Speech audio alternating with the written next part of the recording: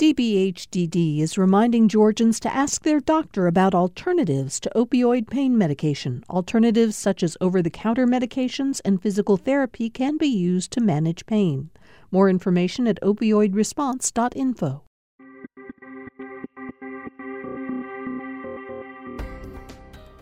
Welcome to the Georgia Today podcast from GPB News. Today is Tuesday, May 16th. I'm Peter Biello. On today's episode, hundreds of residents showed up to an Atlanta City Council meeting to oppose a proposed police training facility. The Fulton County prosecutor investigating Donald Trump pushes back after the former president tries to remove her from the case, and a Georgia native earns a top spot on American Idol. These stories and more are coming up on this edition of Georgia Today.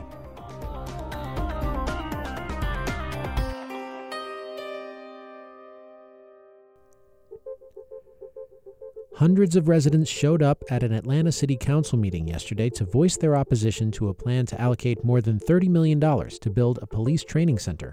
GPB's Amanda Andrews reports. Nearly 300 people signed up to speak against the project, with public comment stretching over 7 hours. Opposition to the facility has been growing since the shooting death of environmental activist Manuel Paez-Terán during a raid by police as they attempted to clear the training center's construction site. Police say Terán fired first. Social justice organizer Toni Michelle Williams attended the meeting and says she wants to see people rethink what public safety means in Atlanta. I would come to this city and envision a place where I would be able to be my free self, my most authentic self, my most visible self, and I can't do that with more police around. The City Council could vote on funding by June 5th. For GPB News, I'm Amanda Andrews. Fani Willis is fighting back. The Fulton County prosecutor is investigating the actions of former President Donald Trump and his allies after the 2020 election, and she's resisting the former president's attempt to remove her from the case. The former president is also trying to exclude certain evidence. Willis argued in a motion yesterday that Trump's efforts on both counts are without merit and should be denied or dismissed. Trump's Georgia legal team in March asked the court to toss out the special grand jury report on the case and prevent prosecutors from using any evidence or testimony it contained.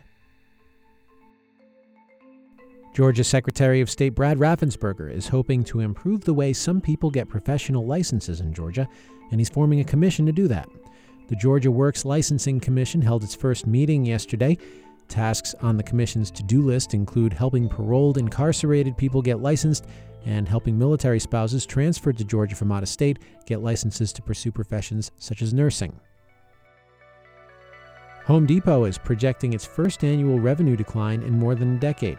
The Atlanta-based retail giant today said that its first quarter earnings fell short of expectations. The company is projecting a decline as the economy slows and costs rise following explosive growth during the pandemic. The last time Home Depot's annual revenues fell was in 2009 after the housing bubble collapsed. Despite a $66 million cut to the University System of Georgia's budget by state lawmakers, tuition will remain mostly unchanged next year at the state's colleges and universities. GPB's Donna Lowry reports. The Georgia Board of Regents voted unanimously to keep tuition unchanged in 2024. Regents Chief Fiscal Officer Tracy Cook. This would be the sixth time in 8 years that tuition has remained flat for our students in the university system. Middle Georgia State University in Macon is the only exception. Its tuition will increase slightly to better align the school with similar institutions. USG Chancellor Sonny Perdue floated the possibility of a system-wide increase shortly after the General Assembly slashed the system's funding in March despite a budget surplus. At Tuesday's meeting, one Regents member mentioned the possibility those funds might be restored. That could happen in the amended budget when the General Assembly meets in January. For GPB News, I'm Donna Lowry in Atlanta. The Department of Justice has reached a civil rights settlement with the Sheriff's Office in Southeast Georgia's Liberty County. GPB's Benjamin Payne reports. The settlement resolves a racial discrimination complaint filed against the Sheriff's Office by Delaware State University, a historically black institution. Last year, a charter bus carrying the school's women's lacrosse team was pulled over in Liberty County and searched for drugs. None were found. Delaware State argued that the search was racially motivated and infringed on students' federal rights under the Civil Rights Act. The sheriff argued that the traffic stop was made because the bus was illegally driving in the left lane. Under the terms of the DOJ settlement, the Liberty County Sheriff's Office will review its own police procedures and update its traffic enforcement policies, among other measures. The agreement also calls for the Sheriff's Office to meet with the Department of Justice on a quarterly basis to track their progress. For GPB News, I'm Benjamin Payne. A supplier of graphite plans to build a factory in southwest Georgia and hire 400 workers. GPB's Devin Wald has more. Chicago-based Innovion Technologies will invest $800 million to construct the plant in Bainbridge. Production of synthetic graphite for use in batteries that power electric vehicles and other products is expected to begin in late 2025. It will build on Georgia's push to recruit makers of electric vehicles and their suppliers. The announcement marks the second big industrial manufacturer to locate in Bainbridge in 2 years. Danimer Scientific, a maker of biodegradable plastic, announced in 2021 it would build a $700 million factory there. For GPB News, I'm Devin Wald. If you like hearing the news from around the state here on Georgia Today, you'll probably like hearing how Georgia's agriculture economy feeds the country and the world on A Fork in the Road. I'm David Zelski, and on the Fork in the Road podcast, we feature stories from Georgia's farmers, fishermen, merchants, artisans, chefs, and others who help provide Georgia-grown products to folks in the Peach State and beyond. Find it online at gpb.org/podcasts or download it on your favorite podcast platform. On any given shift, police officers can experience trauma. Untreated, that trauma can influence how they police their communities. To help officers recover, one Metro Atlanta Police Department has opened a wellness room where officers can recover. Clinicians praise the concept, but as Katja Ritterbusch reports, it's not a natural sell to cops. Sergeant Ray Figueroa shuts the door, dims the light, and sinks into a black massage chair. He's had a particularly stressful day. Soothing Mountain River tunes pour over the loudspeakers into this small room at the Marietta Police Department. I had to come in here for about 15 minutes because I needed some quiet. Figueroa has been with the Marietta Police for 22 years. He used to work on the SWAT team and is now assigned to the training unit. Initially, he was skeptical about the new wellness room that some officers call Zen Den. Being that this is a type of employment with alpha males and alpha females, trying to get them to come into a room, turn off the light, listen to some music, and relax, I just didn't think it would work. Until he tried it out himself. And I said, wow, this is actually pretty nice. The Metro Atlanta Department, with 140 officers, is the first in Georgia with a wellness room. Here, cops can decompress during or after a shift that can turn from uneventful into violent within split seconds. Chief Marty Farrell has made mental health one of his priorities. I expect these young men and women to go out and handle very dynamic and complex accident scenes, homicide scenes, and I've got to give them something to help them cope with the things that they see on a day-to-day basis. But it's not just about the officers. The community benefits as well, says Farrell, especially in a time when cases of police misconduct and violence make frequent headlines. I want that to be for the men and women inside this building. They know that we are looking out for their best interests, so they are the very best they can be when they come to your house when you're in distress. According to recent studies, rates of burnout, post-traumatic stress disorder, substance abuse, and suicides are significantly higher among police officers than civilians.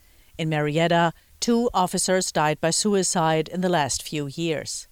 Dr. Jody Hughes is Chief Medical Officer at Wellstar Cobb Hospital and a critical care physician. He says police officers experience frequent adrenaline spikes. And with time, with repetitive episodes of this, then it can lead to having chronic high blood pressure, chronically elevated heart rates, which can lead to other things like heart disease. Then also just the stresses of these environments too can put people at risk for depression, anxiety, and problems with sleep. So it can really even have a snowball effect. Like fueling aggressive behavior. Uses relaxation tools such as low-frequency beats, soft lights, and aromatherapy could help officers lower their stress levels. They're not on edge as much. It can just really promote a more physiologic, calming state for their bodies. In Marietta, Officer Johnny Moller-Reed is all in. Once I heard that was a go, I was thrilled. But not everyone in the department is convinced, says Moller-Reed. To some of the hardened veteran cops, The wellness room is a tough sell. I think the wrong expectation is that officers think, well, this is a place for me to go and basically curl up in the fetal position and wave my surrender flag and say I can't take it anymore. Chief Marty Farrell says the wellness room is not a cure-all, but it's an important tool for physical and mental health. Because, he asks, how can his officers take care of citizens if they can't take care of themselves? For GPB News, I'm Katja Ritterbusch in Atlanta. Music Midtown is returning to Atlanta's Piedmont Park in September. Festival organizer Live Nation canceled last year's event without explanation, although city officials blamed a new Georgia law allowing guns in public places like the park. 2 weeks ago, the Shaky Knees Music Festival banned guns from another city-owned park without a legal challenge. Music Midtown's website says weapons are prohibited. The website also touts more than 40 acts, including Pink, Billie Eilish, Guns N' Roses, and Lil Baby, among others. Georgia native Megan Danielle earned a spot on American Idol's Top 3 on Sunday night with her rendition of You Can't Stop the Girl from the Disney film Maleficent, Mistress of Evil. Danielle's hometown of Douglasville had planned a hometown hero celebration for today, and this evening Danielle will headline a concert at Douglas County High School. The American Idol season finale is this Sunday. In sports, in baseball, Kevin Pillar and Ronald Acuna Jr. each hit a 2-run homer in the second inning as the Atlanta Braves routed the Texas Rangers 12-0 last night. Orlando Arcia, Austin Riley, and Marcell Ozuna also socked 2-run shots for the Braves. Charlie Morton struck out a season-high 10 and limited the Rangers to 7 singles and 1 walk in 6 2/3 innings to win consecutive starts for the first time this season. The two teams face off again tonight in Texas. And former Atlanta Falcon Matt Ryan has joined CBS as an analyst, though he's not giving up on landing with another team as a quarterback. CBS announced yesterday that the 4-time Pro Bowler will serve as a studio and game analyst across multiple platforms for the upcoming season. Ryan is one of the most prolific quarterbacks in NFL history, spending nearly all of his 15-year career with the Falcons. Ryan guided Atlanta to 6 playoff appearances, 3 division titles, and won the MVP award in 2016 as the Falcons reached the Super Bowl for only the second time in franchise history. The 37-year-old Ryan is coming off a disappointing season with the Indianapolis Colts, who acquired him in a trade last year.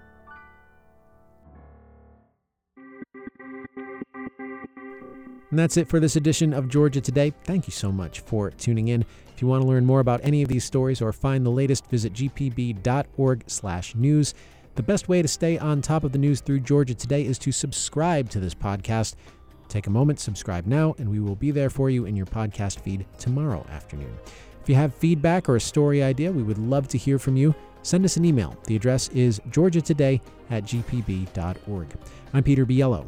Thanks again for listening. We'll see you tomorrow.